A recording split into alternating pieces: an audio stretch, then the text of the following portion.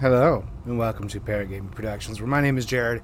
As always, I am your lovely and grateful host of the day. Today is actually Friday. I'm doing things a little differently here. For those of you who are watching on the YouTubes, and you can watch me right now, you can see that I am most definitely not wearing the same clothes, because yesterday I had my what's it called? I did the main interview, and with the main interview, what ended up happening was we didn't talk too much about gaming. Doesn't seem like DJ Kraus, who is my guest, who's a comedian, part of a band, who likes football a lot. Likes football a lot.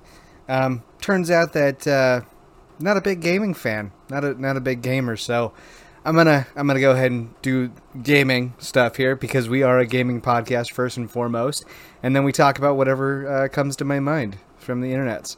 So we're gonna touch on a couple different things here. We've got some police news. We've got some sales on some stuff. Blizzard and Madden kind of suck, as well as some other stuff. So some quick interesting news here. A former PUBG pro player, Taylor J, is dead after a police manhunt. So apparently, he only made $16,000 during his 2-year career playing for a couple different PUBG competitive teams. He actually competed in something about a year ago, and police in North Carolina think that he had an altercation with his ex-girlfriend after he shot her a couple times. And then he ended up taking his own life, from what it sounds like. They say, I love how they call it a self-inflicted gunshot wound. Yeah, he took the quick way out instead of being prosecuted for his crimes, is what it sounds like. So he fled from North Carolina to Pennsylvania after he shot her a couple times. She is in stable condition, which is good.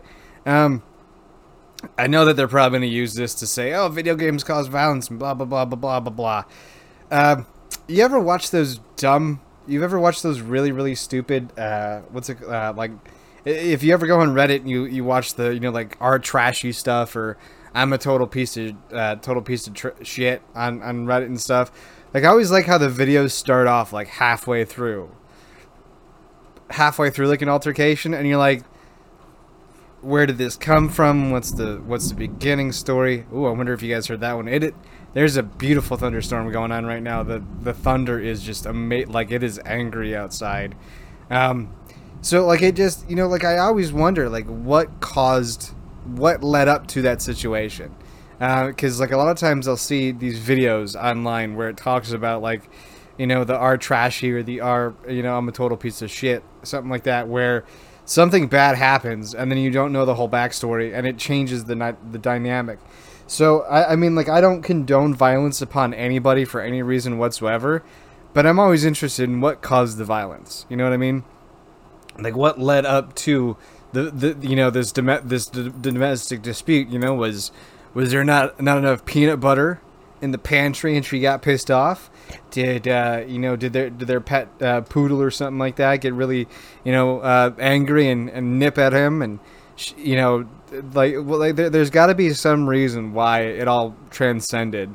And I mean, from what it sounds like, ex-girlfriend, that could be a whole lot of issues. So a very small time e-gamer took the easy way out after trying to kill his ex-girlfriend. Don't be stupid, I guess, is the thing there. It was one of the more prominent. It was one of the prominent things that I saw, and I just thought that it needed to be dispelled. That it's like, don't be a dick. Like, come on, don't be a dick. Like, video games don't make you violent. If you're a violent person, you already have violent tendencies. So Corsair, though. So some cool video gaming accessory news. Corsair apparently has a very comically large desk fan with RGB lighting, and the Jorge Jimenez says, I'm pretty sure people would buy Corsair's gigantic joke cooling fan. It legit looks like one of those box fans, just with Corsair's logo and RGB. Like, they basically just took a mini fan, scaled it up to like one of those box fans, and made it like a Corsair RGB fan. It looks cool. It's called the Corsair LL500mm RGB. It looks ridiculous. I love it. Well, let's turn that off there. Got a gentleman talking. They're taking measurements of the fan, making it bigger. Yeah, so yeah, like I thought, they decided to put it into a box. Like it's a legit box fan size. It's kind of hilarious. I'm not gonna lie, if I didn't have my birds, I would buy that because I'd want to put like something like they stay away from my fan, the fan that I do have, and that has like grates on it. But I definitely want to put grates on it just because like, you know, like what is it? Like they have to put like they have to put a sticker "Do not eat" on hammers or something like that because, you know, dumb people have done dumb things. So, you know, stupidity reigns supreme. I don't know how relevant this is going to be because they didn't really the article didn't really talk much about it. This was 11 hours ago, so this may be a day or a weekend sale here. But Razer sale, save up to 60% on gaming keyboards, mice, and laptops and more. Score a discount on dozens of Razer hardware items, including some of our favorite gaming peripherals. This is by Paul Lilly at PCGamer.com. So they've got like the Razer Black Shark V2 gaming headset with the 7.1 THX spatial surround sound. I do use the spatial surround sound on my HyperX Cloud 2s every so often, and I will admit it's really nice. You get a like when I'm watching a movie or listening to when I'm playing some video games, sometimes I sometimes can tell when I don't have the 7.1 spatial surround sound on. But like the V2 gaming headset is on sale for $79.99, saving you $20. The Razer Death Adder Essential Gaming Mouse, 6400 DPI. I don't know what that means, but I know that like might be relevant to a couple of you. That's on sale for $20, down from $50. There's the Sirion X microphone, the Basilisk Hyperspeed wireless mouse. I mean, the average saving is about $20 or more. So, yeah, what is this here? Is this an actual complete setup? Oh yeah, the Razer Blade 15 laptop 2020 is on sale. Holy banana sandwich! I have not heard that before. A Core i7-10750. I didn't think that it went that high. But yeah, apparently you can save like $325. It's got a 1660 Ti. It's a laptop, by the way. 120 hertz, 1080p, 16 gigs of RAM, 256 SSD. You can get one with a 2060. You can get one with a 2070 Max. I didn't even know the 2070 was a card. I thought it was a 20. Okay, but yeah, it only sounds like the 1660 is on sale for a little bit of money. So yeah, you could get yourself a Razer Blade 15 base gaming laptop that looks pretty dope. There's apparently only 10 left in stock, and this is at 7 o'clock at night. So I don't know how relevant that might be, but I know that they have other ones in stock there as well too. I'm just surprised. Like the one thing about gaming laptops that I've always been interested in is I've always been kind of curious, like what I don't know. I'm not sure what I'm trying to say here.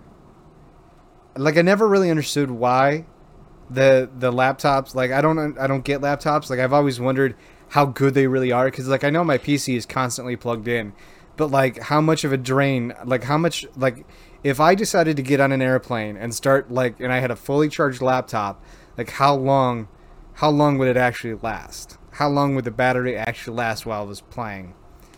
More power, more frames. Talking about that. Graphics, memory, and storage upgradability. Ultra small is what they're talking about. Yeah, 120 hertz, 1920 by 1080 display. Anodized aluminums. Zero bloatware. I don't know. What is bloatware? Oh, so probably just the bare minimum is installed to take care of what you needed to. Only 4.5 pounds. Interesting. Only 4.5 pounds.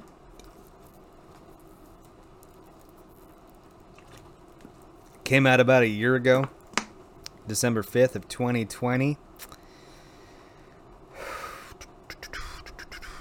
Where's the information section? Let's see here. Yeah, it's got a camera, slots, 77 5-star rating. That's pretty awesome. Build quality, waiting for replacement. I should have listened to the reviews and advice on the laptop as being defective.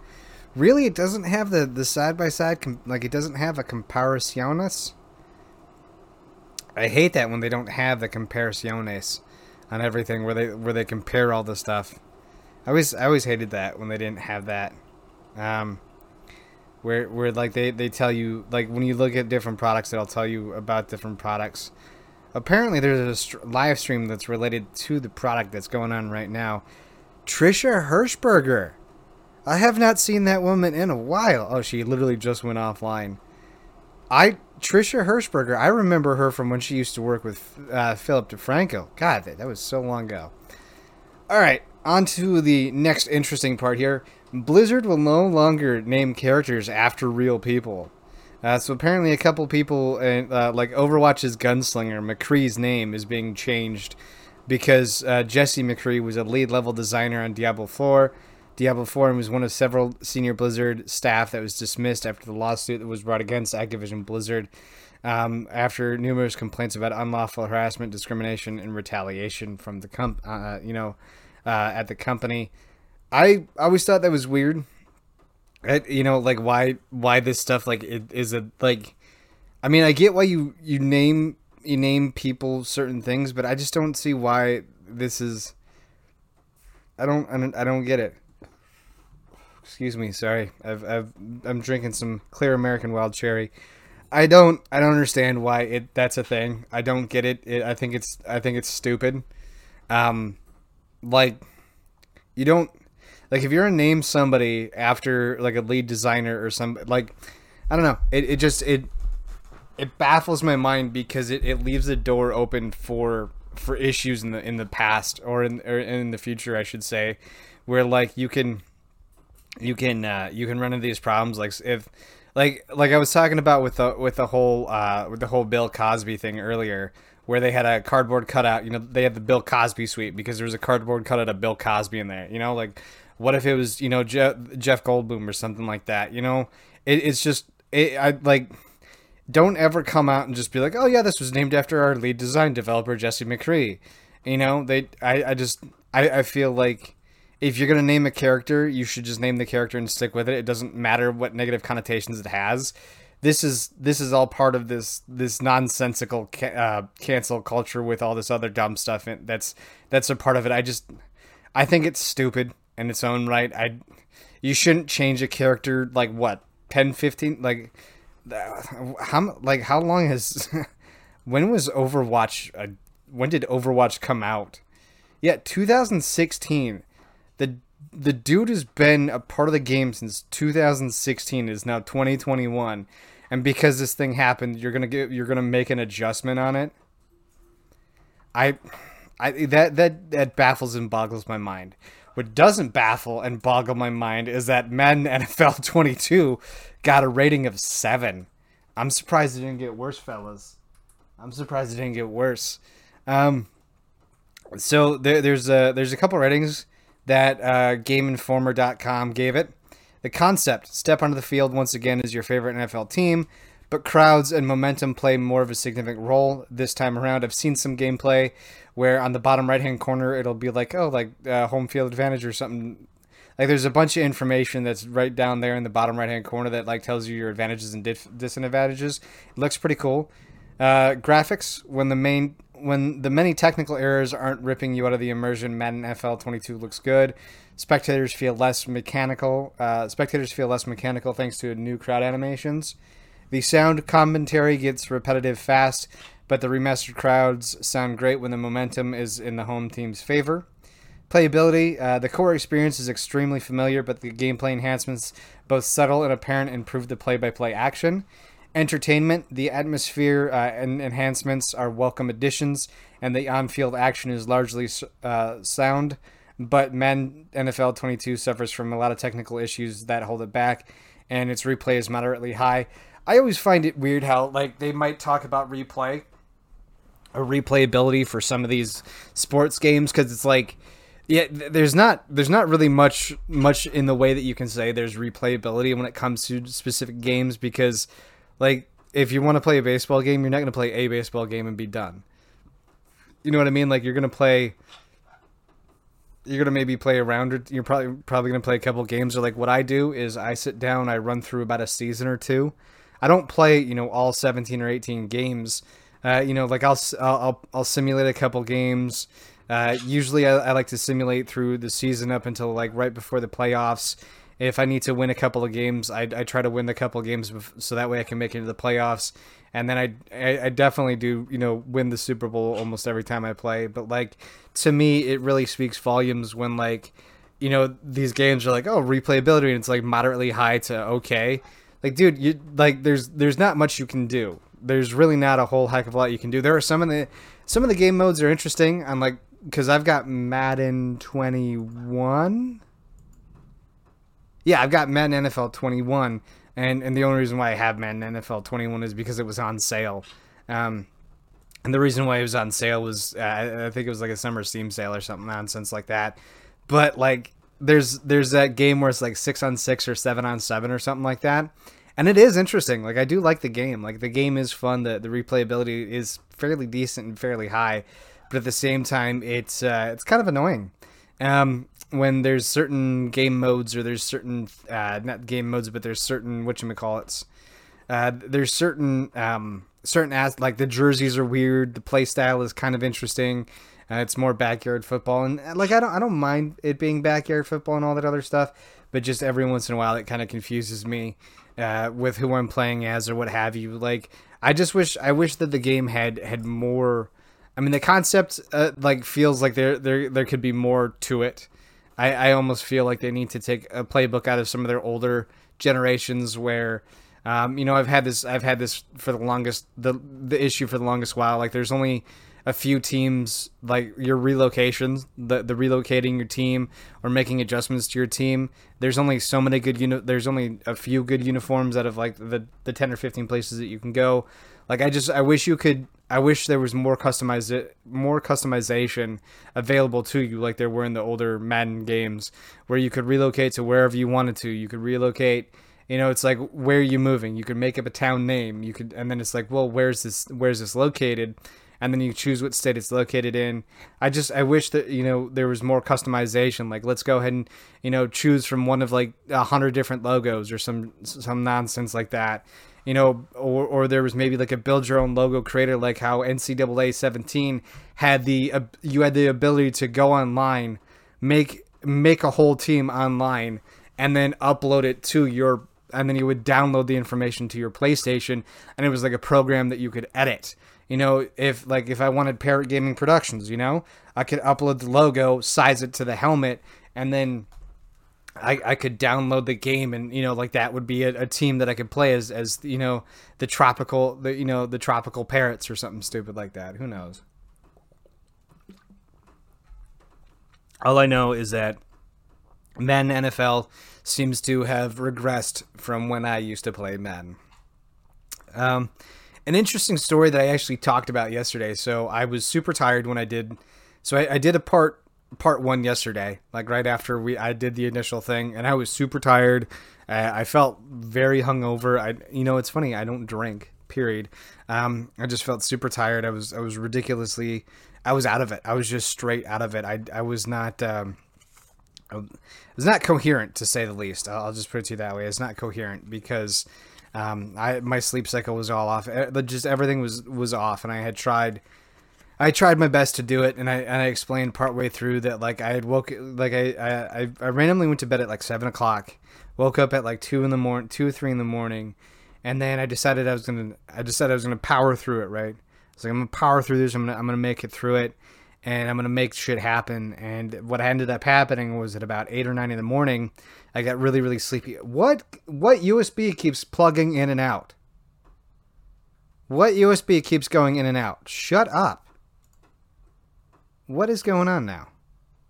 Is it my thing? Is my camera being all weird? I guess my camera's being all weird. All right. We're going to go ahead and make an adjustment. All right, everything appears to be working as it should be. I swear to God, this high-def camera that I have right here, this wide-angle 1080p, 30 frames, I think it's 30 frames a second, it has issues. Like, it only likes to be plugged in. Like, it only likes to be plugged in a specific spot. And it's really weird. So I don't know what the hell that was. I don't know why. It's weird. Like, it has to be plugged into this one. Like, it only has to be plugged into a specific outlet. But as I was saying yesterday, I decided to do this whole thing, and I'm glad this article still came here. And so Time magazine ended up working with Fortnite to do a March Through Time, DC 1963. So I'm just going to read right from GameInformer.com right now, an article by Marcus Stewart. It went a little bit more in depth than the article I read yesterday, or that I saw yesterday. Basically, Fortnite has hosted brand crossovers and digital concerts featuring real-life celebrities, but it is also, but it hasn't held many events that would be normally deemed as educational, and that's a quote. That's changing as Epic and Time Studios have partnered up to launch an in-game experience dedicated to the works of Martin Luther King Jr. To answer what's likely your immediate question, no, this is not a competitive event in the slightest, nor is Dr. King apparently an in-game character or purchasable skin. Rather, the event, called March Through Time, celebrates the upcoming anniversary of the March on Washington for Jobs and Freedom, August 28th, by letting players peacefully watch the entirety of the late civil rights leader speech, where the I Have a Dream speech within the world of Fortnite. The event kicks off today and is described as a year-long experience. It looks like they're basically, the players are transported to a reimagined version of Washington, D.C. in 1963, as seen in the trailer, and the event serves as an interactive museum of sorts. And I did see that they're going to go through an interactive exhibit. So I was kind of curious about it because I'd seen the article yesterday, and it didn't really make sense because it was like, is there going to be a skin? Is there going to be, is there going to be, what can you and can you not do in the game? And it sounds like they basically are disabling almost everything, and it's just basically like, here, go check out Martin Luther King's I Have a Dream speech, and it seems like it's a legit educational thing. All right, so Arby's now officially sells Dungeons and Dragons dice. You know what? I'll go ahead and show this to you guys here. Let's go ahead and see how well that looks on there. So Arby's officially sells the Dungeons and Dragons dice. For those of you who are listening in the podcast, they are clear dice with the Arby's hat. It looks like the hat's in between there, as well as it's the gold Arby's, writing, I guess you would call it. On the D20, the Arby's logo is a 20. I think on the D6, Arby's is the Arby's logo is a D6. So that looks kind of interesting. And of course, Leanna Rupert, who is my favorite writer of all time for GameInformer.com, she wrote the article. So I feel blessed to read the article from her. A lot of the articles that she writes, I like to read. I don't know why that's the thing. What was it? PS5 Reef. There's another.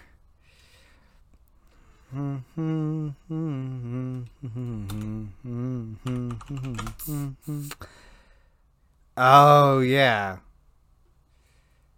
So that's right. What is it here? Madden. PlayStation rips Madden a new one. Where's the article here? That's something else I wanted to talk about. PlayStation rips Madden 22. Okay. Yeah, but apparently there's a lot of high stuff that's going on right now. Let's go ahead and watch this, I think. All right. So, there's this gentleman here. Sorry, it's a video. And I don't want to play audio because I know it's going to suck.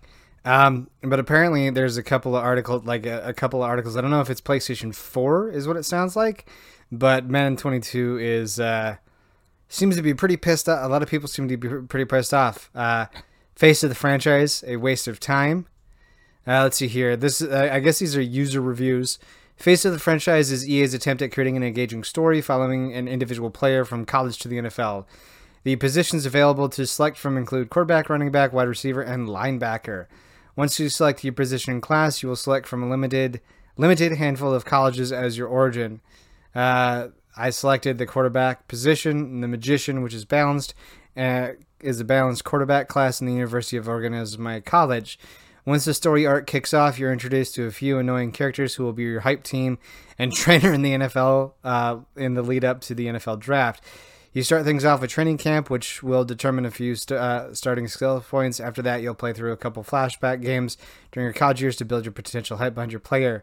There will be a few side objectives like interviewing with the press or selecting to go to Hawaii to play in a Russell Wilson charity event, which borrows gameplay from The Yard, and The Yard is that weird gameplay that I was talking about. Then you're off to NFL Combine to determine your position in the NFL. And then here's another review. The Yard, half-baked NFL straight.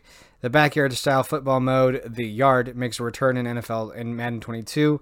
There are a total of 8 venues to visit. Hawaii, Italy, Berlin, and London. Each team is given 3 drives to score as many points as possible. So yeah, it sounds like it's kind of a half-baked idea. So the final word here, this player gave him a score of 3. Madden is a billion-dollar franchise that has grown content. Thanks to its exclusivity deals, EA takes zero risk and fumbles each year, providing us rehashed version of previous entries. Madden NFL 22 is no different. Major improvements are outweighed by series fatigue. Instead of focusing on giving us polished gameplay mechanics and improved franchise mode, EA focus is divided into unwelcoming modes like Face of the Franchise, The Yard, leading to an overall incomplete and broken experience. Wow. Fuck off. Don't play. I don't pay you to play. To be honest with you, I didn't spend much time in the Ultimate Team. This one is by the Madden Ultimate Team, EA's cash cow. I resent this mode. It's EA's pay-to-play feature in Madden. Yep, the MUT team, the Madden Ultimate Team, is definitely pay-to-play. I fucking hate the Madden Ultimate Team game. It encourages you to spend money to unlock better player cards from your team. Otherwise, you're stuck grinding for hours on end. Yep. Even if you spend hundreds of dollars or hundreds of hours, it's only good for a year. Your master cards carry over as lower overall players, but your coins, points, and other players don't. If you don't spend money, then there really isn't much of a point. Your 75 overall team will be hit against some 90 overall team in online, and you'll get destroyed. Simple as that. So keep talking about that. So yeah, it basically talks about that at the whole thing. That's the problem that I've had with the Madden Ultimate Team. I absolutely hate the Madden Ultimate Team for 2 reasons. You seem to have to grind to get just some of the most barren. Like I started to play it, and I think I did like 2 or 3. I think I did like 2 or 3 challenges. I barely made any coins. I think I unlocked like 170 card. But like I thought it would be different. Like I think that the concept behind it is really good.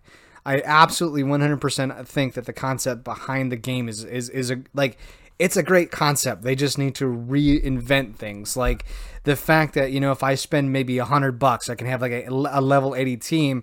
And if I go online and playing against some level 70 team, and I get to win all the time online. And that's another thing with the online gaming. I don't like because I watched a guy play the other day, and he showed how broken him and this guy went back and forth on a couple plays where they scored a couple different times on each other. But the dude was like, check this out. I can 1 or 2 play touchdown with this one play, because he would run up against free safeties that were always in zone coverage, and the zone coverages were always blown. And it was like a 15-minute video, and I watched all 15 minutes of it, and he was right. Every single time he ran a play, like every single time he ran a play deep. Helios, would you relax? What? There is nobody. There is nothing. Chill. There is nobody. There is nothing. Nothing. That happens. That happens every so often. He decides to lose. Nothing adjusted. Nothing changed. I'm just right here. So, anyways, Madden Ultimate Team is kind of trash.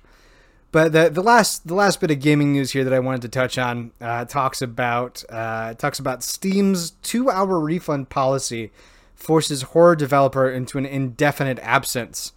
The policy means well, but continues to punish developers of smaller games. This is brought to us by Kotaku.com. So, Amica Games, the lone developer behind games like the recently released Summer of 58, has decided to leave game development for an indefinite amount of time after Steam's 2-hour refund policy resulted in a huge number of returns for their latest titles. So the Summer of 58, I don't know why he does that. So the Summer of 58 released last month and has been well reviewed on Steam with an overall positive rating and loads of fans leaving nice comments giving practical praise to its atmosphere and jump scares. But as a short experience, it can be completed in around 90 minutes. That's left the game vulnerable to Steam's blanket 2-hour refund policy. The policy, which lets any Steam user get a full refund on a game if they've played it for less than 2 hours, means well. And if you were only 90 minutes into Assassin's Creed or Valhalla, it would be a perfectly fair and practical way to handle a matter. But for games that can be finished in under 2 hours, though, it's a huge problem. So, it sounds like you basically beat the game in under 2 hours, and then you can go ahead and get a refund for the game. And apparently people are using that to their advantage. Beat a game in... oh, God, that's... I was kind of curious where that article was going, and we learned at the same time. But, like, could you imagine that? Like, that's ridiculous. And then that's left Amica Games without the funds to continue work on their next game from day to day. And as a result, they've issued a statement saying that they're leaving gaming development for an indefinite amount of time to collect thoughts. That's fucked up. That's so jacked up. That's so horrible. I don't even know what to say. Like, that sucks. That sucks so much. Couldn't imagine that. Like, you make a game that's got a 90 overall positivity rating, but then, like you throw it out there that it's like, no, this game, there's only 90 minutes, so I beat it in 90 minutes or so, and then you get a refund. For those of you who are watching, I think I like. For those of you who are watching, I think I spilled cream cheese on myself today, and it's just kind of funny because I think I mentioned it earlier. Like, we've had a nasty, horrible thunderstorm here, and I took Helios out today. Just a quick funny story. So, like, I've been trying to get a girlfriend. For everyone kind of knows this for the longest time, but I thought I almost had it in today. So I had to roll through to pick up some groceries and stuff like that, and I rolled up. And I called the phone. I called the groceries because I do online pickup where I order stuff, drive over, pick them up. I got Helios chilling on my shoulder because he wanted to step up and hang out. So I was like, "Fuck it, let's go pick up some groceries." This girl with the cutest voice ever answered my phone and was like, "Oh, goody, a cute girl's coming out." And like, she's like, "All right, I'll be right out with the groceries." I was like, "Dope." She gets to meet Helios. Helios was squawking while I was on the phone with her. And, she thought it was kind of cute that he was there. And then all of a sudden she comes out and Helios Helios is still squawking, but it very much isn't the cute girl that answered the phone. Some dude. So I thought that was kind of neither here nor there. I was like, biscuits and gravy. I was like, damn it. And then kind of came home, made myself breakfast, ended up taking a nap. Literally passed out watching some World War II documentaries. And I didn't even bother changing. I woke up. I was like, I got to do this because I got to edit. I've got to make a couple edits now that I'm doing an online video thing. So if you want to check out the online video stuff, it's just going to be on my YouTube channel, Parrot Gaming Productions, as well too. You'll be able to see the video versions of all this. I'm hoping to do more video podcasts because I know listening to a video or listening to a podcast can be fun, but maybe seeing my dumb face and the birds in the background would be kind of cool. I had a little bit of technical difficulty when I first started talking to DJ Kraus, so yeah, I just wanted to throw that out there that it wasn't the most polished experience, but your first experience is always a live and learn. I hope you guys enjoy it. I'm going to go ahead and transition here real quick. We're going to go ahead and have DJ Kraus on. We're going to talk about some football, talk about being a comedians, and some other stuff. So, like I said, he wasn't too big into games. So I think what I'm going to do is I'm going to go ahead and skip over some of that. I'm going to transition into it. I think we talked about it for like 2 minutes or something like that. But he's not a big gamer. DJ Kraus, how dare you come at him? He's not even here to defend himself. I loved you, man. I loved you. I had you on. I wish we could have talked more about gaming. He is a retro dude, though. Like I'd like to take a roll of quarter. Like I'd like to get $20 worth of quarters, give him a roll of quarters, and go hang out with him in an arcade. I think we'd have some fun on some Mrs. Pac-Man. You know, some of those old school retro games. He sounds like he'd be a blast. Like I said, you know, here's a roll of quarters. Here's my roll of quarters. Like how I used to in Sam's.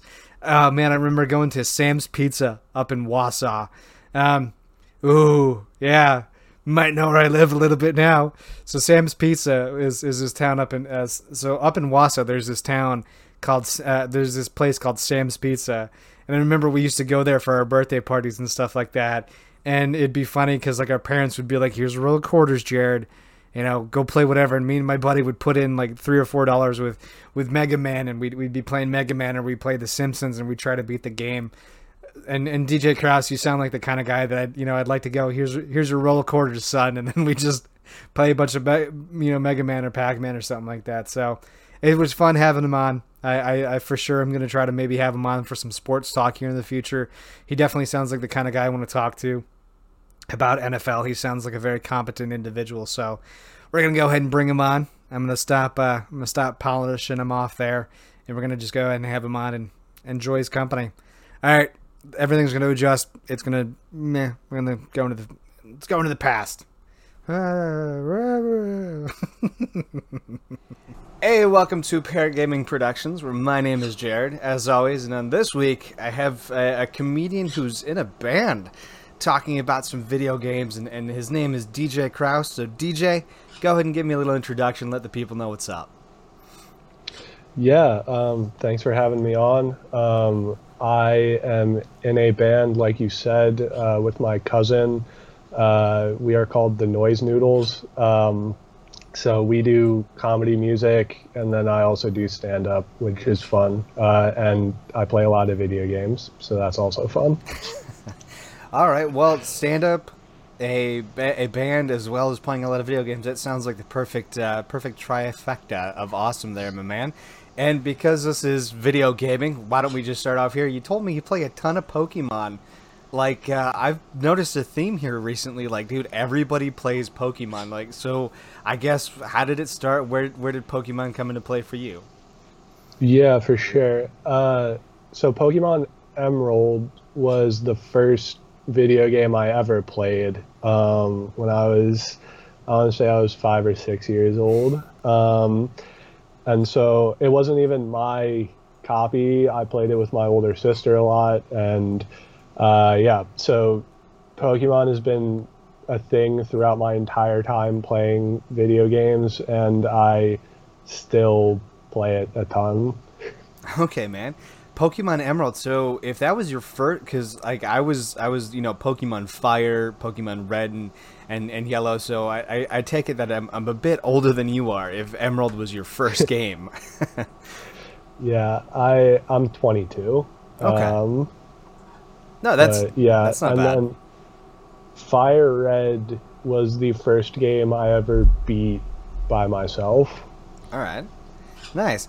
What? Who was your starter that you chose? Who do you usually roll with as a starter? I mean, I know that it's the most chosen, and like I understand I'm a normie for it, but I have liked Charizard my entire life, and I chose Charmander always and forever. And the only reason I beat Fire Red when I beat it was because I had a really strong Charizard. Hey, if any, I mean, if it works for the Marines, if it works for the fire department, it's got to work in Pokemon, right? You know, burn it down, burn it. You know, so that's awesome.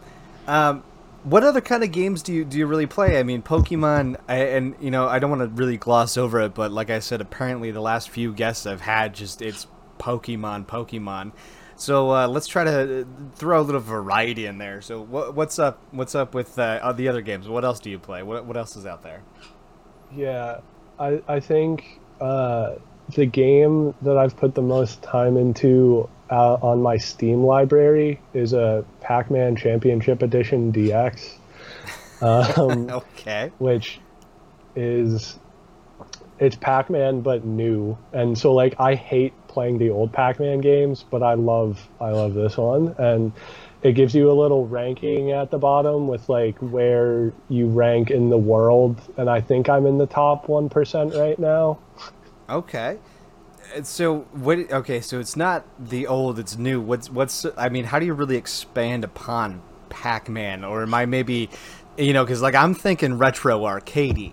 So Yeah, it keeps a similar aesthetic with some visual upgrades. So like obviously graphically, I mean they have tried to do different stuff and you can use different graphical styles for this, but like I guess graphically they super neoned everything up, so it's okay, just a lot brighter and it feels fuller. They added some features like you can press a button and it does a bomb, which causes all the ghosts to like go back to the center and ooh, stop chasing you. They also have this mechanic where there are some ghosts that stay stationary, but when you pass them, they start forming a line behind you, and okay. then they're just chasing you around everywhere.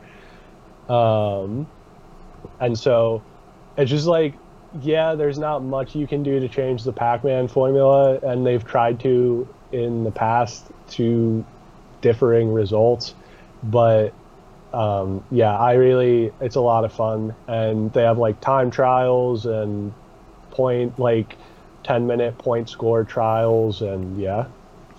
So they turned it. They basically 80s it with a lot of the. It sounds like they basically took a playbook out of the 80s and made it more of kind of like a speed racer kind of thing. Is what it sounds like. Yeah, a little Okay. bit. That's not a bad comparison. All right. So that's kind of where you lean heavily towards a lot of those really retro-y arcade kind of style games. Yeah, I haven't really thought about that, but that is pretty accurate. Um, I do venture into some other stuff. I'm a big sports guy, so I play a lot of the sports games, even though they're getting worse as time goes on. But I also I play like a lot of Nintendo stuff, and I guess that goes along with the retro-y more. Okay. Uh, we will touch on football because I've been watching some of the preseason, and I gotta say there's a lot of nonsense that really irks me. I think it was you that said that you're more into the NCAA than professional. Was that you, or was that maybe somebody else? I think that was someone else. Okay. I'm super big into the NFL. I love college. I graduated from Penn State, so I'm a big college football guy. But I also like NFL has a deeper place in my heart than even college football does. So for those of you who are not watching the video cast, which is something I am trying new, he's got Penn State as his Penn State banners in the background for his windows, which is pretty dope. So what games do you play? What is it? Are you more of a FIFA kind of guy? Madden 22? What sport games are you into? Yeah, I like Madden. I like doing the franchise mode on Madden, Mm-hmm. especially some of the older ones. And I always do the like fantasy draft option, Yes, yes. so you can just get like I, f- I'm trying to think of some of the teams I've had. I've had like Philip Rivers playing with like Frank Gore and like just weird stuff like that. And it's always fun to see like different players on different teams than you're used to them being on. Yeah, I actually I had a run where I took Baker Mayfield, paired him up with Le'Veon Bell, Tyreek Hill, and actually OBJ for a little while, and then I had a couple of good offensive lines, and I had a subpar defense, but OBJ kept dropping the ball. I was like, that's pretty interesting. You know, I throw him some lasers, and I'm like, isn't he rated like 90 or some crazy like? So, all right, I gotta ask then, if you are going for a draft pick and you could use everybody that's in the, that's actually playing right now, like Trey Lance and all those other guys, who's your quarterback, who's your running back, and give me a good tight end that you would actually pick. Ooh. If I'm going for my first pick on a quarterback, I think I'm going to take Josh Allen. Um, I was a big Josh Allen guy before people believed in him. um, Mm-hmm. and it's just he has the arm and he can scramble around and get it done. And now he figured out the accuracy to put along with that. Oh yeah. And having Stephon Diggs helps a lot with that. But I think for running back, I mean Penn State. I'm a big Saquon guy, and if he's healthy, he is the most dynamic running back in the league by far. Oh, for sure. Also, fun fact, I grew up in the same area he did, and I played in a high school football game against him. Really? Yeah. What were you? Were you on the were you defense? Yeah, I was a defensive tackle at the time. I was a backup, so I didn't get in until a bit later in the game, but Okay, I do have to ask then. How did you fare against him, or did he run you over? um yeah, our whole team didn't do great against him. It's always fun. There have been times where, and I'm a Giants fan too, so it's like I've seen him from like high school to my favorite college team to my favorite NFL team. And then sometimes the Giants will post like his high school highlight tape, Mm-hmm. and I'll just look and I'll be like, oh, I know some of those guys. Man, I look at some of those players, and because like I'm a little bit older, I'm 34 actually, and it's always hilarious. They'll be like, oh, so and so's like 32. I'm like, oh, there, wow. I wonder what like you see these guys and they're just doing so good, and you're like, well, I'm in a little half trailer running a little podcast, just grinding away at it, and these guys are multimillionaires. And you're like, life can take a real wicked turn, can it? I mean, at 22, I'm even feeling some of that because some of these, especially NBA, some of these guys are like 19 and like just destroying everyone. And I shouldn't be feeling as old as I am, but watching sports makes me feel super old. You want to hear an interesting story? Shaq though, like I know that I think it was probably a couple different interviews where he talked about like his beginning, where I think he was paid like a couple million to start off with, and within like a week it was gone. Like as soon as he started, and he tells such a great story about being fiscally responsible. You want to hear about how not to do it and then to recover? Shaq is a really good story. He does talk a great deal, but I divulge because that's sports talk. So with the Steam library, I gotta ask because I'm the same way. I've got like maybe 40 games that I have in my library, 20 of which are downloaded and 5 of which I actually play. What's yours look like? Yeah, I know. I think mine is worse than yours, but let me pull it up. Um, let's see. So I own 118 games. Nice. I have 1, 2, 3, 4, 5, 6, 7, 8, 9. I'd say I have about 20 to 30 downloaded. Okay. And then I actually play maybe a third or half of those. And how many of a third or half of those games that you actually do play are the Jackbox series? Because you said that Jackbox is your fondest memory. Yes, I play. Jackbox is probably one of them is probably like second or third in amount of time played. Yeah, I do have a lot of fond memories with Jackbox because throughout college, me and my college roommates, which I lived with like, there were times where I lived with six people, six other people at the same time in college, and so that's enough to play a full Jackbox game, Oh and yeah. so it would just be us playing sometimes. And there were a lot of really great inside jokes that came out of that we basically ended up creating more or less our own language where we would be saying words to each other in English, but nobody listening would understand. Yeah. With Jackbox, for those of you who don't know, Jackbox is essentially party pack games where I think it's some of them are a minimum of at least two up to like eight different people where they just created these party games that you can play, and they're ridiculously fun. I've got a buddy of mine who I play with almost every so often. They're absolutely fantastic games, and that dorm life, or college, or those party houses that you guys lived in. Because I mean, I joined the military. I never went to college, but my little brothers did, and I heard all the stories. I visited his little frat house where there's like 8 or 10 of dudes just living it up. It was bad.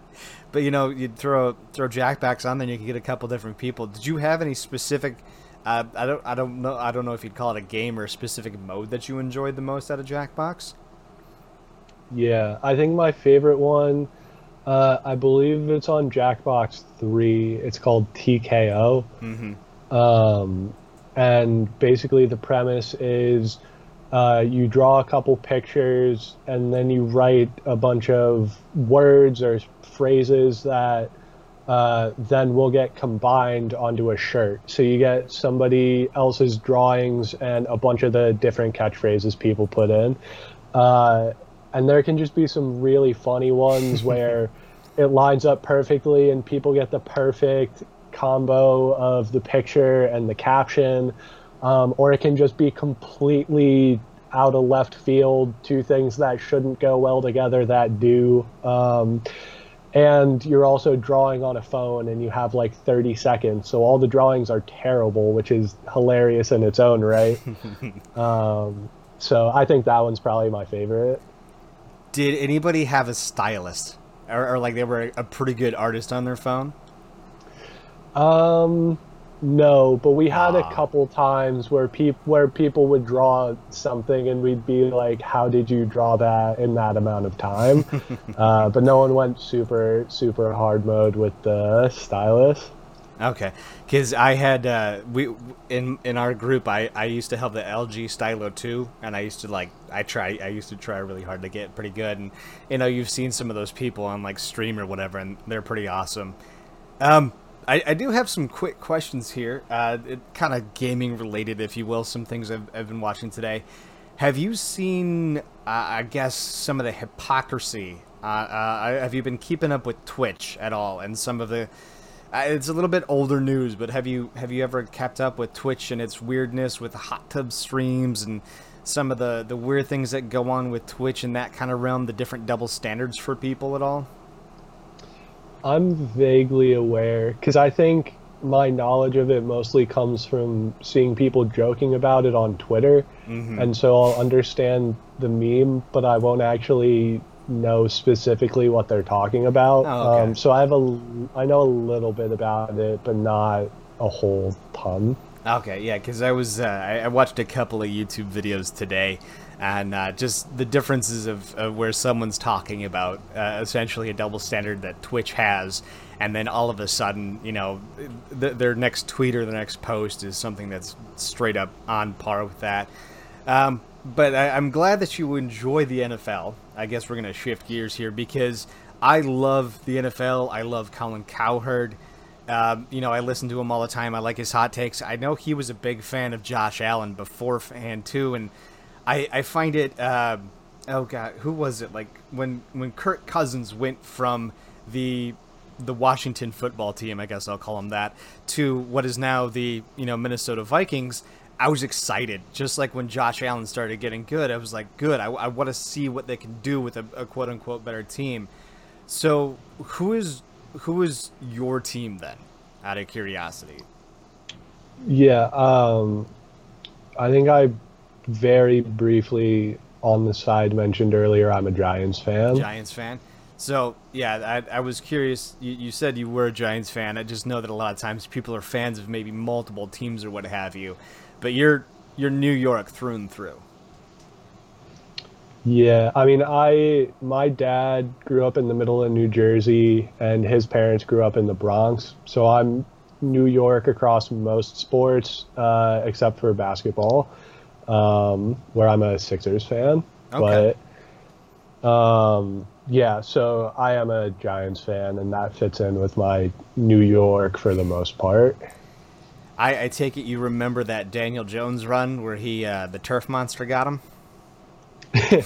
Yeah, I think I worked at a bar in the kitchen for a little bit, and I think I was working in the bar when that happened. And yeah, that was a very interesting run. It was still like a 60 or 70-yard run, I think, which is still very impressive, but That man had a hole as wide as a Tonka truck, and he was just a going. I don't know what happened. I was so sad when I saw it, but I don't know how he tripped or why he tripped. But yeah, he did, and it was disastrous. I mean, I think they still ended up scoring a touchdown like 2 or 3 plays later, but still wasn't a great look, and people tweet that GIF constantly.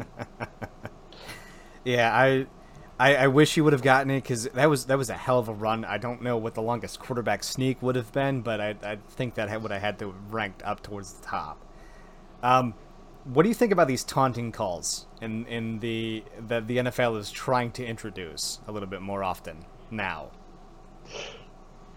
I I okay, so being a Giants fan, there was a quote that came out from John Mara a couple weeks ago where he was saying like, "Oh yeah, we need to be cracking down on this," and I could not disagree more. Mm-hmm. I think it's fine, and they're just taking the fun out of the game. I I don't get why. Like it's always like it just makes the game more fun, and they've even they've lightened up on some of this in previous years with like celebrations after plays. They're allowing more stuff with that and team celebrations, and it feels like they're just walking in the opposite direction from where they were taking the league just a couple years ago. So you're a big fan of the celebrations and the elaborateness that goes with the celebrations? Yeah, I mean, these guys worked really hard to get to the level they're at, and if they're clowning other people who are really great at their sport, like, they earned the right to do that. I will give you that some of them are good. Some of the celebrations are pretty awesome. I'm a huge Packer fan, and I'm not a fan of Randy Moss whatsoever, but I remember when I think it was Randy Moss, he mooned the Packers after scoring a brilliant touchdown. I thought it was hilarious. I'm all for those quick, just little short celebrations, but the one where you line up like a bunch of bowling pins, you roll the defensive, you roll your tackle at all the guys and they all fall down. It's like at what point does it go over the top? You know what I mean? Like some of them are great, like I said, but at what point do you find yourself looking at a celebration and go, maybe that was a little too pre-planned? Maybe that was a little too much in the works. Oh, I think my favorite is, I don't remember who it is. I think he played for the Saints, but he scored a touchdown and he had hidden a cell phone in the rubber of the pylon. And then he went and got the cell phone and like called his kid and was like, "Hey, I just scored a touchdown." Oh my God, I remember that. That was absolutely ridiculous. Those are great. I will admit that. And the reason why I brought up the taunting, and I guess the celebrations come with it, is because I saw a taunting call. Let's see here, because I have it. I wrote it down. So there's a taunting call. The Chargers, I guess, had a taunting call, which I was like, no, not even close. And then there was another taunting call where the guy had, I think it was the Chargers. It was like a 5-yard run, and then his offensive line just got behind him and pushed him like another 5-10 yards. It was fantastic. He gets up, he's pumped, he's like, yeah, hell yeah. I'm like, good for you. And the ref's like taunting. I was like, okay. He was excited. It was a great play. You got an extra 10 yards because the offensive line pushed you. Like, that's not taunting. And then the week before, it was basically the same thing, but it didn't get called, and I was confused, and I wish they would be consistent, you know what I mean? Yeah, I think I saw that play too, and that's what I'm talking about with, like, that guy carried like 2 or 3 defenders for like 5 or 10 yards. Oh, yeah. And he deserves to celebrate that because he just carried like 3 times his body weight, if not more, for a while. And it's the same thing that it's looking like the same thing that happened with the pass interference calls is happening with this rule, because it took them like a full season to figure it out, and even then they just kind of stopped caring about it. And so I think the same thing's going to happen where they're going to start calling it more, and then they're going to stop calling what, like you said, a week later, they're not going to call something that was a taunting call a week ago, and it's just going to be terrible. And I think it's stupid that they're cracking down on it in the first place. Like, it's the mental aspect of football is super undervalued. And if you're going to crack by some dude just flexing at you or saying something to you, like, that's, and like, yeah, mental health matters, and I care about mental health, but that's different from like just cracking under pressure because somebody destroys you and then lets you know about it. Oh yeah. I think it's called chirping on Letterkenny. I don't know. Yeah. You know what you're talking. Jalen Ramsey. I was watching some mic'd up about him earlier today. I was getting a little pumped. That man chirps like nobody else I have ever seen, and some of the most mundane, normal plays. Like, I get it, you're pumped, bro, but like, pump the brakes. You know, let's take 20% off of it a little bit. Well, it's the funniest with the cornerbacks because it'll be a dropped ball and the wide receiver should have caught it, and they'll still be like putting up the X or like doing the like no completion sign. And I think they shouldn't crack down on taunting just because that's funny. And like, guys gloating about the other guy just not doing their job is funny. Yeah. It's great, but I just like Jalen Ramsey. I guess he was the best because I guess he had a lot of highlights on, you know, the mic'd up. But that man chirps like nobody I've seen before. Just some of the most mundane. Oh. Yeah. He's notorious for just playing head games with his receivers and talking to them while they're on the line. And like, I think I've seen stuff about him like DMing guys' girlfriends that he's gonna match up against on Instagram, and it's great. I love it. Like, that's what corners have done to get in wide receivers' heads for years. Like, look at guys like Deion Sanders. Like, watch his highlights, hear him talk about how much he was just trying to get in people's heads. Dude, I mean, well, if you're going up against somebody like, who was it, the Honey Badger or whatever that guy, Tyrann. Yeah. How do you pronounce his last name? Tyrann Mathieu. I do like. I don't watch much of the Chiefs, but I'm kind of a fan that they don't call him that anymore, because it doesn't seem like he's earned that reputation. Like, he's like, okay, you're good in the college, but you know, when we come to the NFL, it's something else. But I mean, think of some of those greats that you go up against, like Tyreek Hill. That man has speed like nobody's business. And, you know, maybe he runs like a 4.2, 4.1, and you're like a 4.4, 4.5, and you're supposed to cover him. Even with 10 yards to maybe even 5 to start with him to catch up, how are you going to stop that? How do you stop something like that other than to get in the dude's head? Just, you know, like, maybe I'll get him to slip up. But, man, I couldn't even imagine going against, like, somebody like Randy Moss, who's got a vertical that's just like, I mean, some of the plays that they were used to talking about was just, okay, Moss, go up and get it. That used to be the play. Just, could you imagine being so good that it's like, Randy, go like 30 yards and I'll toss you the ball? Like, yeah. To literally have the idea of just jumping over someone and catching a football named after you is insane. And that's just how good Randy Moss was at what he was doing. Yeah.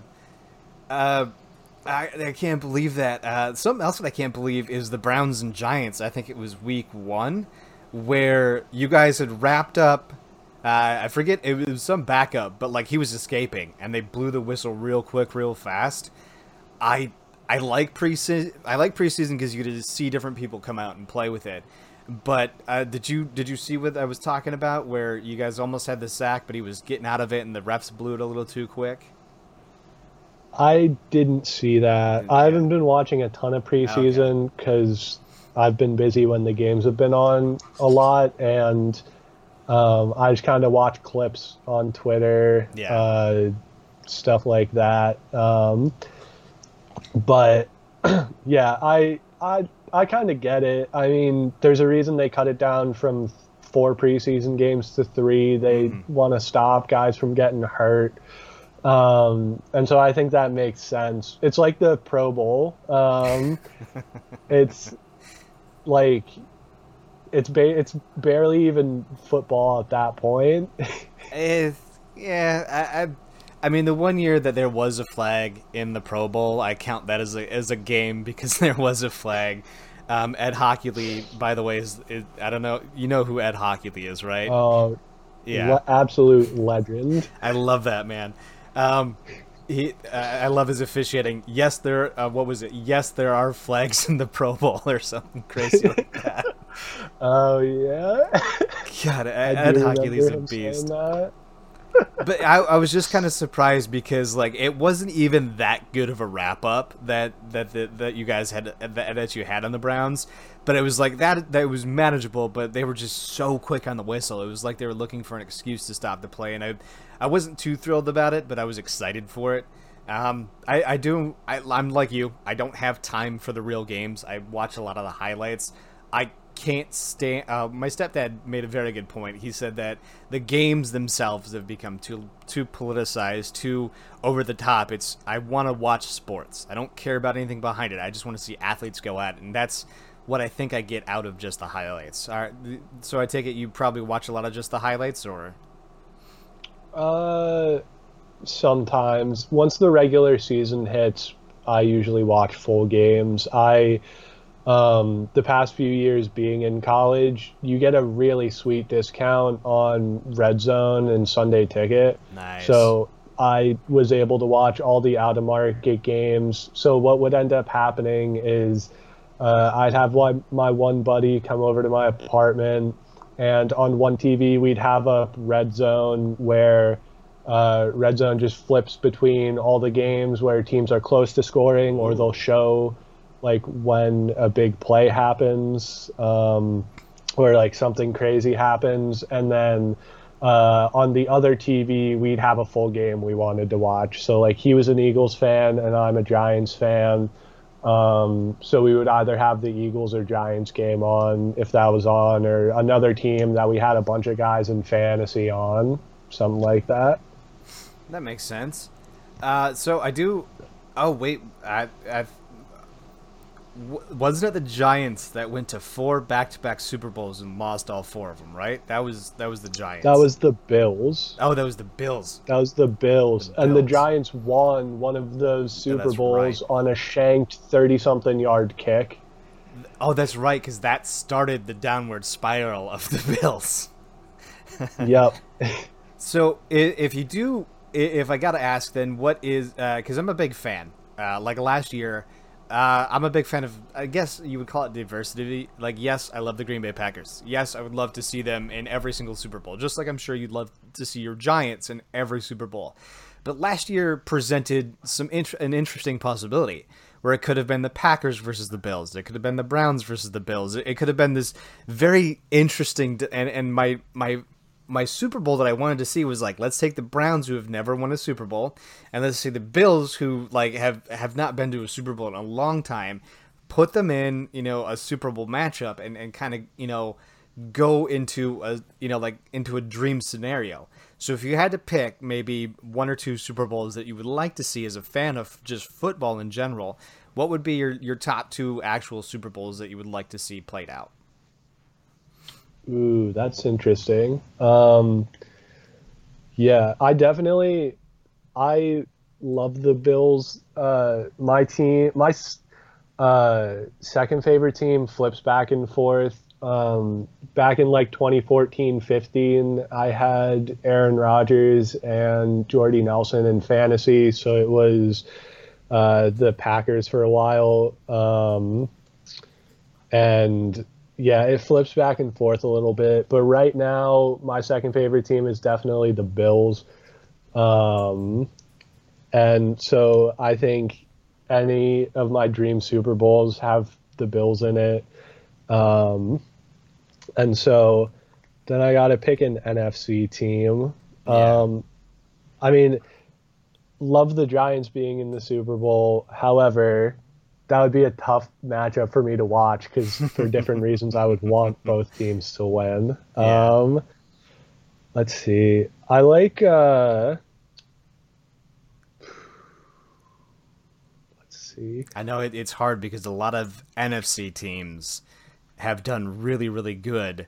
Like, what is it? The Chargers they really haven't been into it. I'm pretty sure they're AFC. You know, the Browns, the Bills, like a lot of the AFC teams really don't have that strong offense or that strong defense that could help carry them, or they get to a specific time and then, like, what was it? The Bucks just came out and it's like, you know, Tom Brady does what Tom Brady does and just Tom Brady's it. If you can use him as all the different languages. You know, it's, as you're looking, I've always found it interesting to find the little matchups, and I like how Colin does his little prediction maps, and you get to watch the evolution, especially as you go throughout the season, to go, you know, this is how Team A is evolving or Team B is evolving, and you get really interested in it. And I like to see those teams that maybe not that maybe aren't super heavy favored or something along those lines. Those are some of the nice matchups that I like. Yeah. Oh, you know who I like? Okay, here's who I like in the NFC. Um, I mean, the Saints have had some success in the past. They won a Super Bowl. It's Drew Brees, and they're always in the playoff picture. But, dude, I love Jameis Winston. I think he's a really just fun quarterback to watch play football. And I think it would be fun if he's really good this year. Yeah, I was watching some of the highlights, and he was looking good. I feel, though, like he might end up like Teddy Bridgewater, you know, a good, solid backup. Not really good enough to be a starter, but not really bad enough to be a second string. Like he's kind of in between. You know what I mean? Like he's just good enough, but he's not good enough. It's kind of a hard take. The thing with Jameis Winston is, like, he did lead the league in passing one year. And I didn't get in an argument, but I kind of responded to somebody slandering him online. And so I was looking at his stats, and he's had people talk about his interceptions and the 30 interception year. And people always frame it as 30 touchdowns, 30 interceptions. But actually, downs and 30 interceptions, which is a very small difference, but it's very big when you're thinking about touchdown interception ratio. And he actually has had more touchdowns than interceptions every year of his career. It's just that a lot of his interceptions were in unfortunate moments, and so people remember them. And I mean, I also grew up watching Eli Manning, so maybe I'm just a little more sympathetic towards that kind of quarterback who, like, blows everything up, throws a ton of yards, ton of touchdowns, but also has a couple more interceptions than he should. But also, Jameis Winston got LASIK eye surgery since the last time he was a starter, and I think that could help him a lot. Well, I mean, take a look at Brett Favre. The dude was just a gunslinger. It was absolutely, I was astonished that we made it to a Super Bowl and won, you know, against Drew Bledsoe and the Patriots. So, but then again, Favre had that very famous cross field throw, you know, when he was with the Vikings that ultimately that he used to do, but, you know, once you become that old man, you just can't do. And, you know, that's one of the biggest problems that I see in the NFL is that a lot of players even are defined by, that one big bad moment. And that's something that I fall into a lot too, because I watch the NFL at a casual pace, where, that's all I'm catching are the highlights. So that massive interception that Jameis Winston might throw, I see that, and I see the 2 or 3 touchdowns that he throws. I don't see all the great first down passes. I don't see the great check downs. I don't see all that other great stuff that happens out there. But you see that interception with the 2 minutes to go on the 2-minute drive, and you're like, that guy sucks, So Yeah. I feel you. Well, yeah, and Brett Favre, literally his first pass in his NFL career was a pick six. That doesn't surprise me. So, judge your man not on his first play, but on, I don't know, you probably don't even want to judge him on his final play, because usually those are pretty bad too. Well, I mean, I can judge him for his off-the-field antics and, the craziness that that was with Brett Favre, and I'm really hoping it doesn't happen with Rodgers. And as much as it pains me to see what's going on with Rodgers right now, I would be very interested to see him in a different uniform, because I think of this: if Brady can go to another team, learn an offense on a COVID year with no preseason, and do that. And Rodgers, according to almost all the other analysts that are out there, is quote unquote better than Tom Brady at times, if not all the time. Let's put him on. Let's give what was it? There was talk about him going to the Broncos or him going to the Saints. Give him that Saints O-line. I saw Jameis Winston. He had all day. I saw Taysom Hill have all day. Just that, okay, let's see what Rodgers can do there with maybe a better team who is maybe a different style offense or something like that. I mean, what you got a take on that at all with the whole Rodgers controversy? It's all okay now because you traded for Randall Cobb.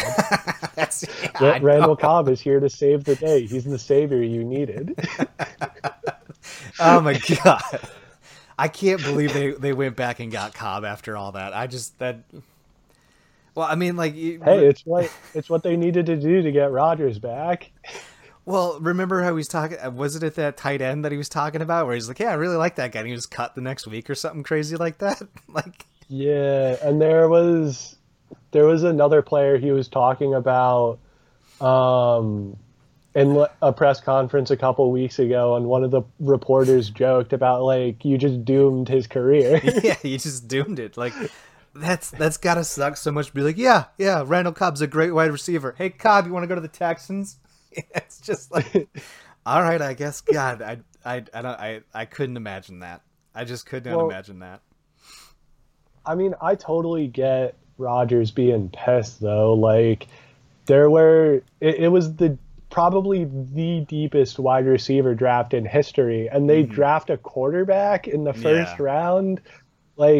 Excuse me, if I'm Aaron Rodgers, I'd be pissed too. I think how he's handling it might be a little unreasonable at times. Also, though, it is hilarious him just camp is starting and there's just videos of him hanging out in some tropical country with what I think it was Miles Teller. Or was it another actor? I don't know. He was hanging out with some actor and his wife in a tropical country, and just my team's out there grinding on the field right now, and this is what I'm doing because I want to get traded. I'm sipping Mai Tais on the beach. What are you gonna do about it, What are you gonna do about it, front office? Yeah. I mean, and he's Aaron Rodgers, so he can do that because he's gonna come back and still be Aaron Rodgers. Yeah. The only thing I don't like his attitude towards it. I mean, I get he's got a chip on his shoulder. I 100% agree with you on everything you just said, but it's kind of what happened with him and Favre. They were like, Favre's on his way out. Let's pick up the guy from Cal State. That was pretty awesome. So I feel like he should have maybe kind of foreseen it, but at the same time, Favre thought he still had his gas in the tank, and then we saw what happened there, and I'm just kind of waiting for that downfall, but the downfall hasn't happened yet. So, maybe Rodgers can go another, 10 years like Brady's been doing, but at the same time, I see why they did it, but I thought he had more say. I thought he had more pull than he did, but I guess not. Yeah. I want to see Rodgers win one more Super Bowl. I think he deserves it after some of the like he is the reason the Packers have been as good as they have been for as long as they have been. Oh, yeah. And like all the like yeah, people want to talk about him not winning NFC championships and all that, but think about all the stuff he did that the team would have lost if it was any other quarterback in existence playing quarterback, where they wouldn't have even been in the championship game. The dude is a magician. The dude is David Blaine of football. And like, you just gotta, he deserves a team around him that can take him to a Super Bowl again. Yeah, for sure. And speaking of magicians, if you run a YouTube channel, I don't have it up right now. I think I actually adjusted it on your little doohickey. Let me look at my other screen. Noise Noodles. So you decided to pull one out of the rabbit's hat here, and you do comedy, right? Yes, that's correct. I never have a good way to describe the music we make, and we make like sketches and stuff also, but we started as a band and that's our bread and butter. It's hard for me to describe, because I would describe us like Tenacious D or like other comedy bands like that, but like I think we're like a combination of a bunch of those bands, and we take different aspects from a lot of them. What made you get into a band, and then also what made you do comedy to begin with? Sure. Well, I started playing music in general in 8th grade because I wanted to play at my church's youth praise band. And so that's how I started on music. And then I think about a year or two later, my cousin started playing more or less same instruments I did. I mean, he was in music before, though. He had played trumpet in middle school and had wanted to delve into guitar and stuff like that. So I've just played music for a really long time, and then him and I kind of being on the musical journey together and like growing up together, we, for a very long time, like a few years, we're like, oh, we should start a band. Mm-hmm. Oh, we should start a band. And then finally, at one point, I sent him a meme that there was a rattlesnake in it, and he was like, and it was like, I think it called it like a danger noodle, and then he was like, oh, it's not a danger noodle, it's just a noise noodle. And then I was like, that's a great band name. And he was like, let's make that the name of our band, and let's actually start our band this time. Nice. And so we did. And I don't know, as for the comedy, so he handles a lot of the musical aspect of things. He chooses a lot of the keys and does a lot of the chord progressions, stuff like that. And I do a lot of the writing of the lyrics and a lot of the planning for other stuff like that. And so I've always been drawn to comedy. I have always liked making people laugh. And when I was a kid, I took like 8 years of acting classes. And I always loved like improv and that aspect of comedy. And then this was just another avenue to outlet how I wanted to make people laugh.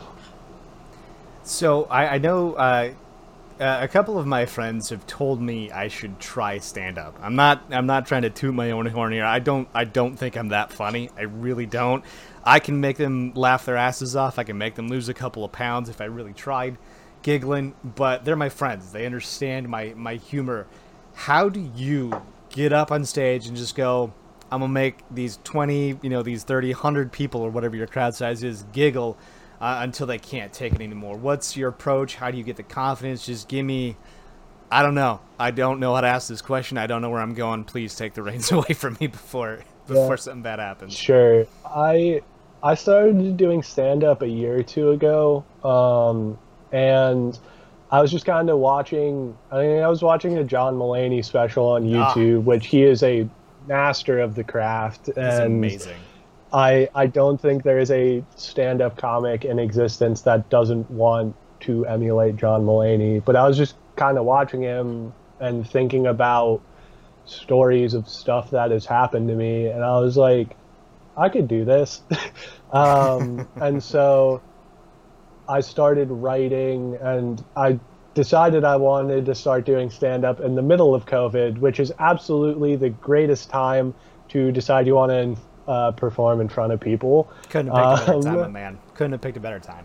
and I dabbled a little bit at the front with doing um, like Zoom stand up, and then I hated that, and I stopped doing Zoom stand up, and then things finally started opening back up again, and I was able to start going to venues. For me, it's all about storytelling. All of my bits have different stories interwoven between them, and I like using stories as an anchor to allow me to make jokes through. And I think that's the direction a lot of stand-up comics take it nowadays.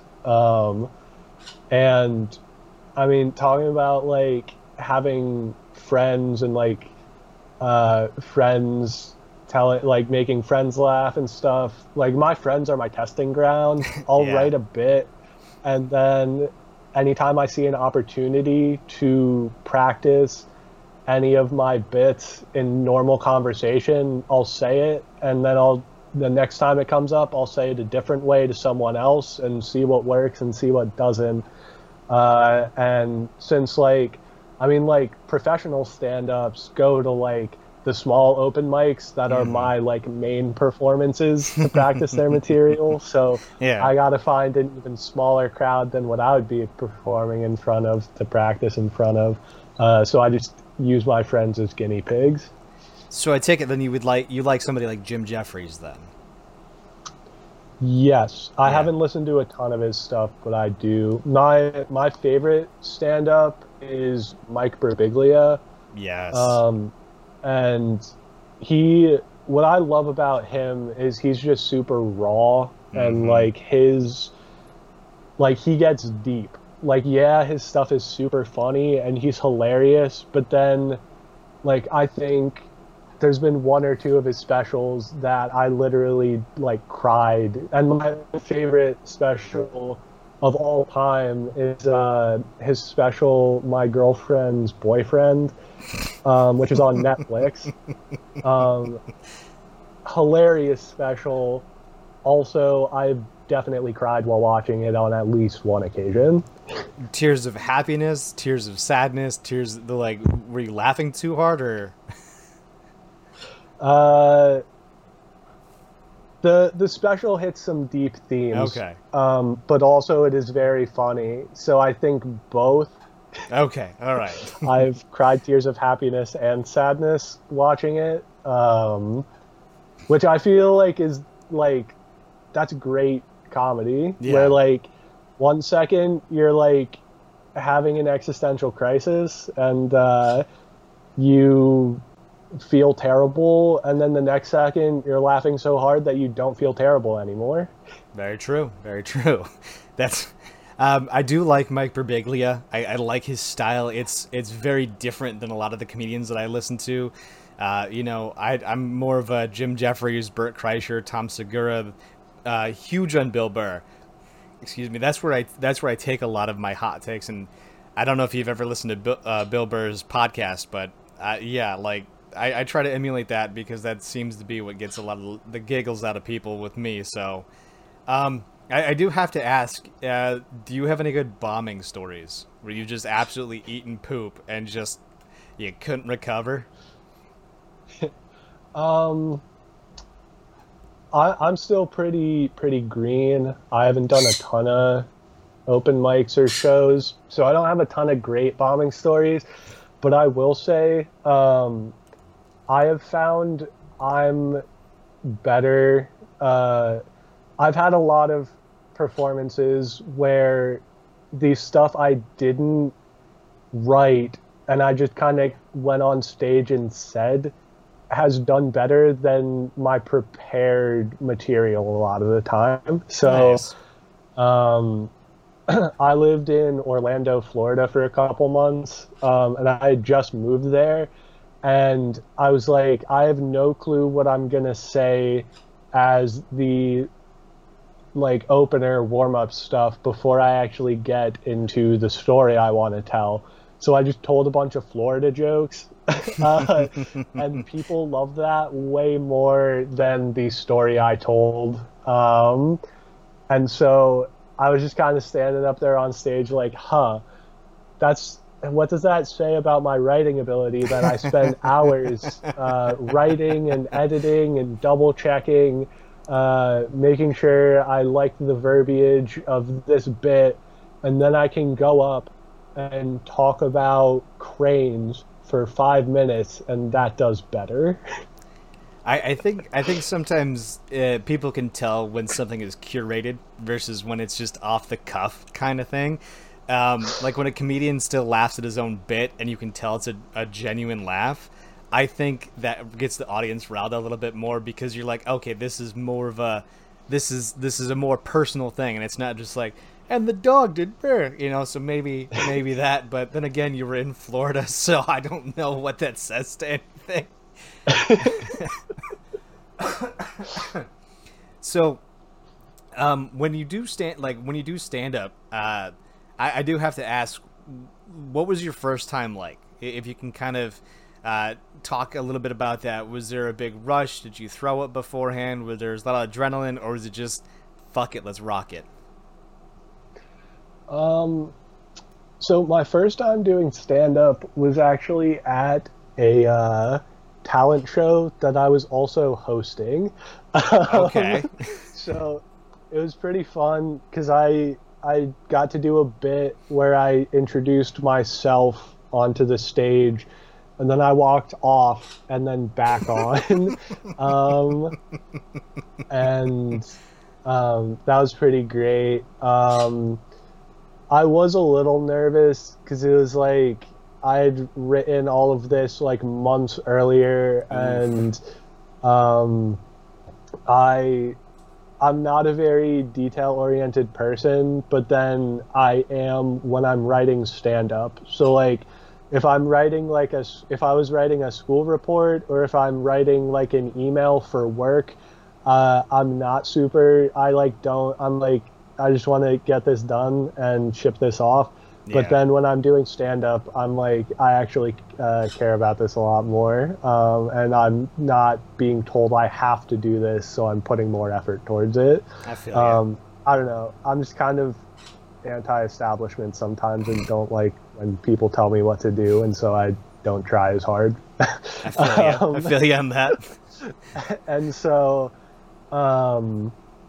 yeah, there was there were a lot of nerves, and I think I ended up missing like 2 parts of the story, but then the parts I did tell went really well, and it was pretty cool. And yeah, I think it did help though that I was hosting the talent show, and like I was talking a lot anyway, so it's like, all right, this is just me talking for a little bit longer than the other spots where I'm talking. So I do apologize here. I decided to throw off my sleep cycle. I've been up since 3 a.m. today.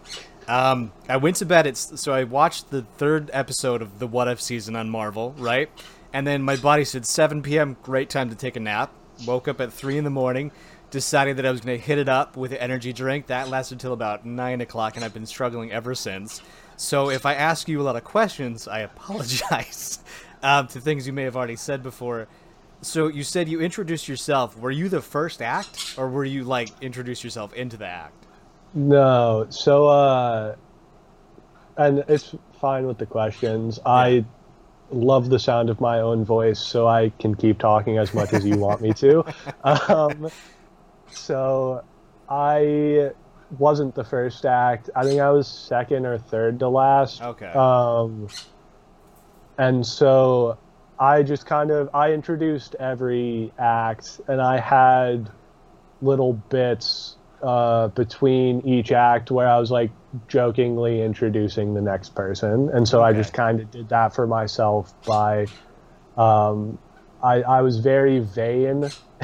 And that was basically the joke, was that I was gassing myself up a lot, but they didn't know it was me. And then I told them it was me. Fantastic. Well, yeah, I can see how that works. Like, I know a lot of people have the fear of just going up and talking, but then again, like I remember I was in a speech class, and we had to read a story or something like that we had. I forget. It was some dumb freshman college course. But then again, you know, I'm 27, 28, going into a freshman college course, and these kids are all 18, and they're stumbling through the words, and you're amping yourself up to read it, and then, you know, you public speak so many times, you have that little ramp up to where you're like, I got this is easy.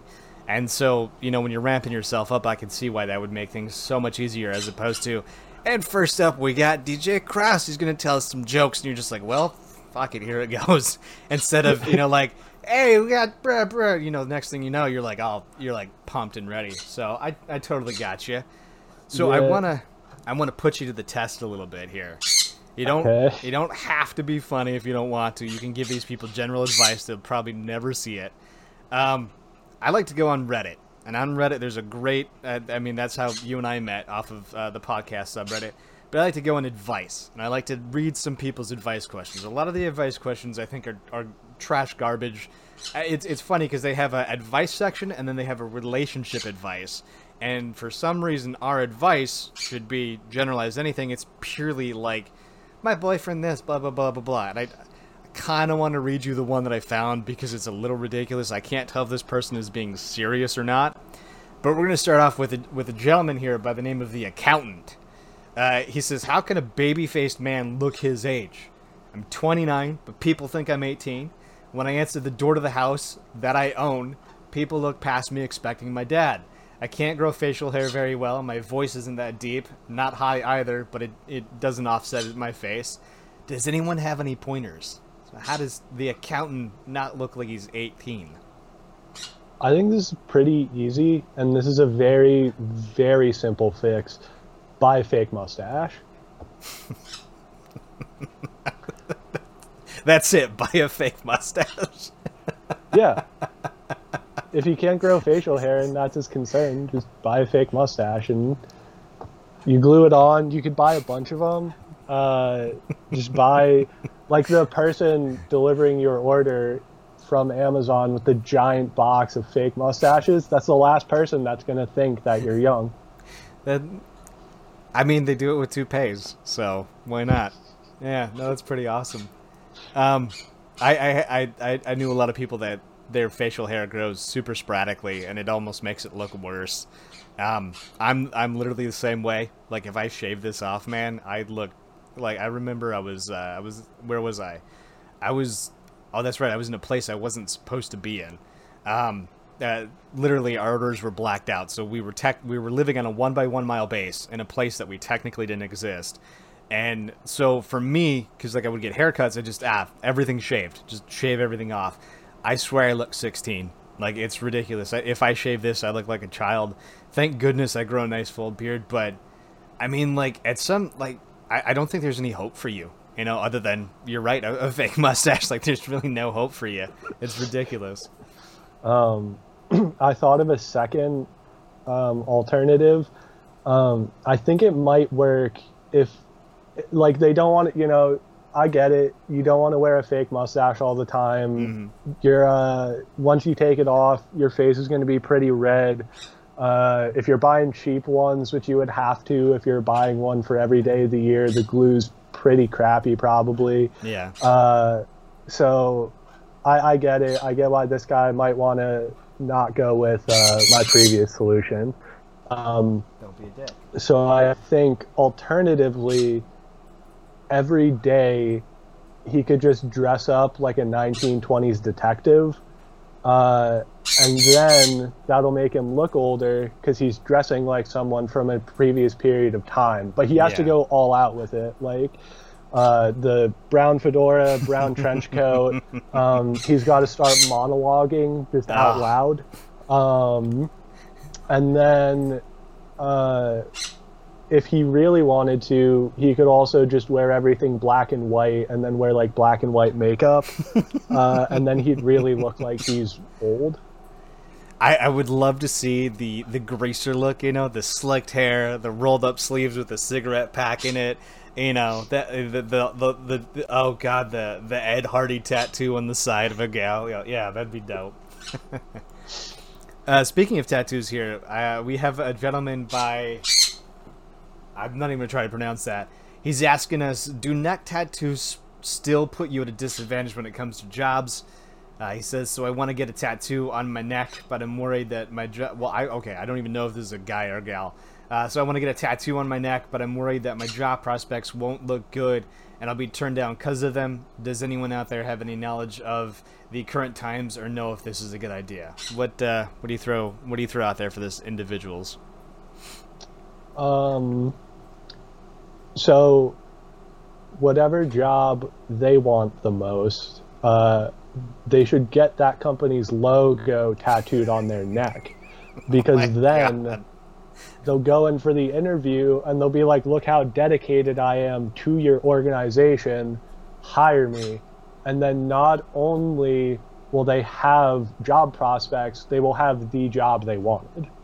It'd be like Danny Trejo with the cross out, you know, Cindy, or what, instead of Cindy, Home Depot, cross it out. No, I'm all for Lowe's, guys. I'm all for Lowe's. Yeah.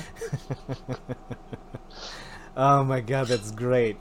All right, I do want to ask you that one question because I loved it here. Where was it? So this gentleman is asking, is my girlfriend going to break up with me? Last Sunday, my girlfriend created a shared Tinder profile with some friends in order to go out and party with new people. Her friends want to meet some boys. They're 22, which is interesting. He calls them boys. She's been in another city since last week. She told me that she met a hot boy, but nothing happens since she thinks that, quote, that our relationship is serious, end quote. We have been together almost 4 years. We broke up 3 months ago because I broke her trust. We went back together a month ago. Since that day, the day she met the boy, she rarely replies to my text messages. She told me that she wanted to think about what she wants, disconnected and disorganized, and that kind of talks more about some other stuff, but you can kind of see where the trend is going there. So do you think he's going to be single here shortly, if not already? Because this was 8 days ago, so we're a little late. We're a little late.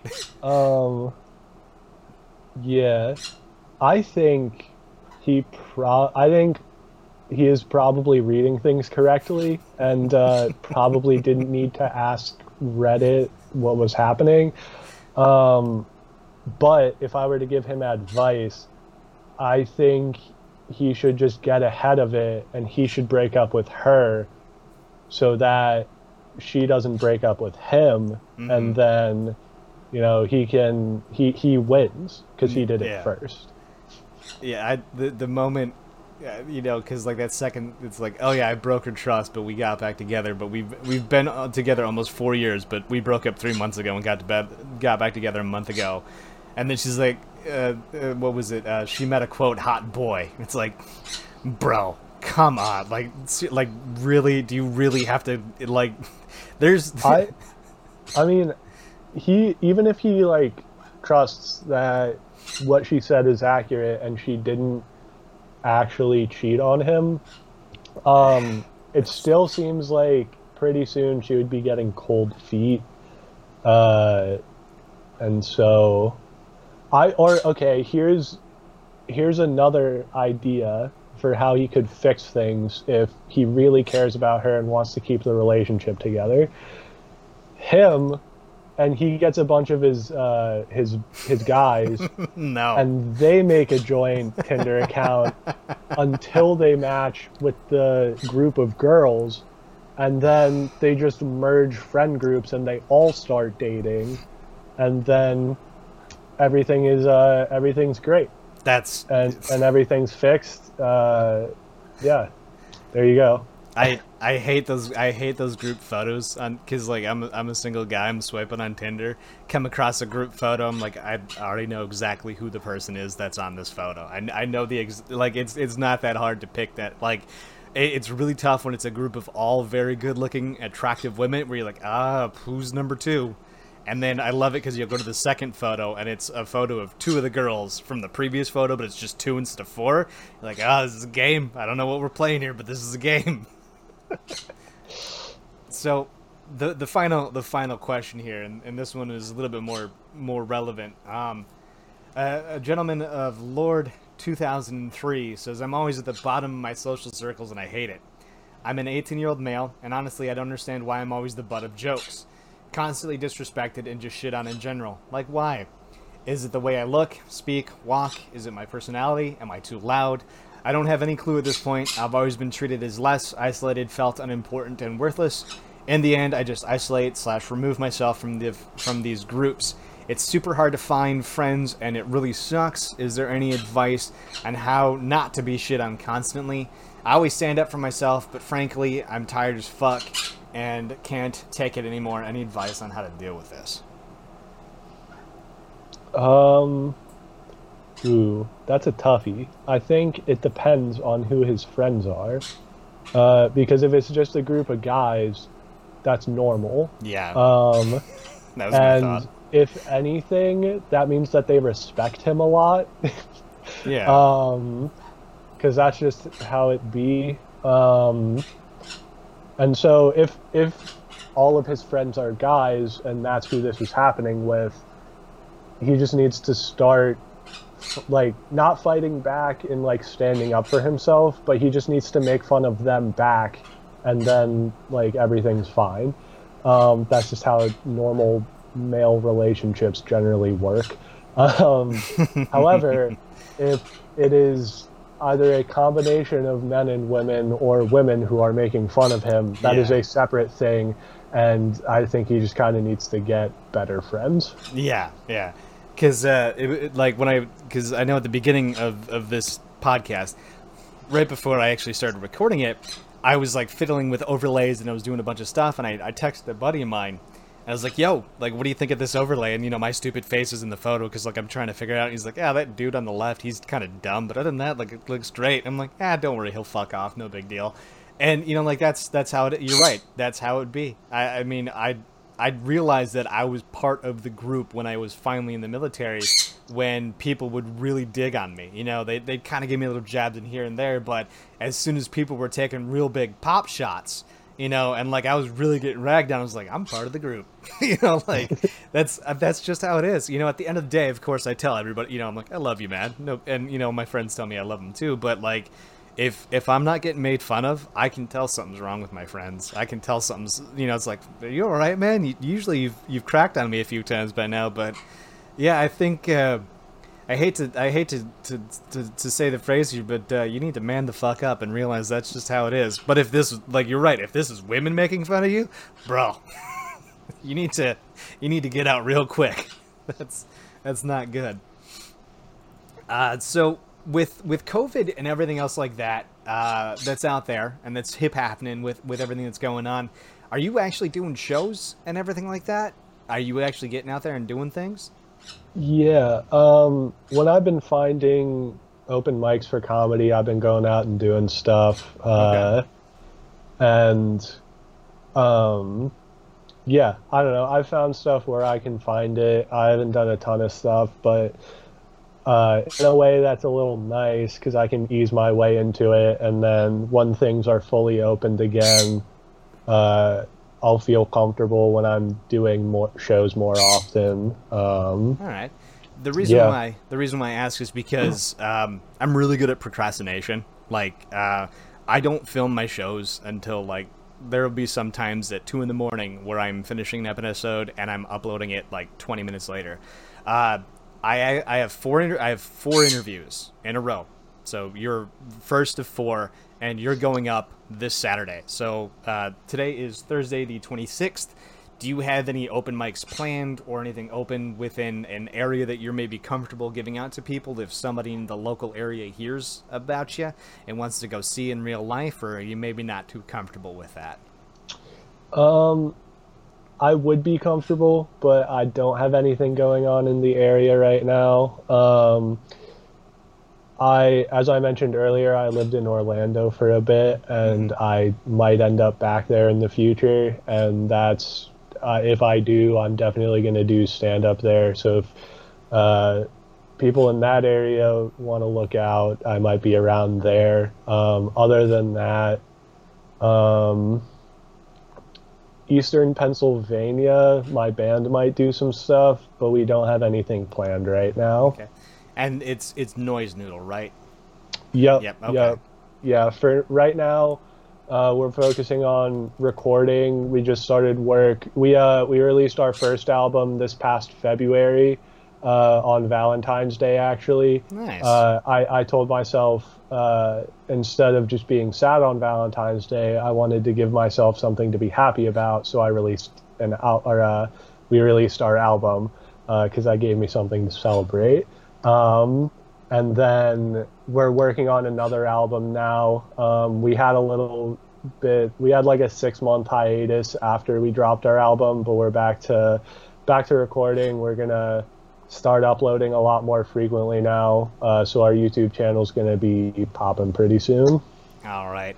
And I will go ahead and throw everything kind of in all the good stuff. I'll definitely link to you guys as well, too. And your little overlay, I know you can't see it because of recording now, but it's got Noise Noodles, I think. Maybe I spelled it wrong. Maybe I'll edit it and post, whatever.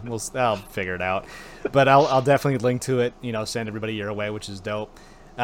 So I want to thank you very much, DJ Kraus. So thank you so much for coming on. Thanks for the football talk. It's been nice to talk to somebody who's competent in football. My buddy who I did Marvel with, sorry, how unprofessional my phone. It's great because my buddy who's Super Marvel, which is awesome. I love talking to him, but I'm like, hey man, what about the Washington football team? He's like, sports ball? I don't know anything about it. So I appreciate you coming on, talking to sports ball with me. Thanks for diving into comedy. Is there anything you want to shout at? Anything else you want to pimp? Anything else you want to let the people know? Nope. Just Noise Noodles on YouTube. Our goal is to hit 100 subscribers before January 1st. I set that goal on January 1st last year. And I think we were a little under 50 at the time, and now we're around 70 something. So definitely trying to hit that goal. Feel free to check us out. Like I said, we do music, sketches. We've done just weird. We did a video where we read our comment sections, which are pretty weird, especially after we had one of our songs played on the Pat McAfee show, and then a bunch of his guys came and commented in our comment section, which was pretty fun. Seriously, you made it to the Pat McAfee show? They played us twice. That's dope. I love the Pat McAfee show. That's hilarious, man. Oh my god.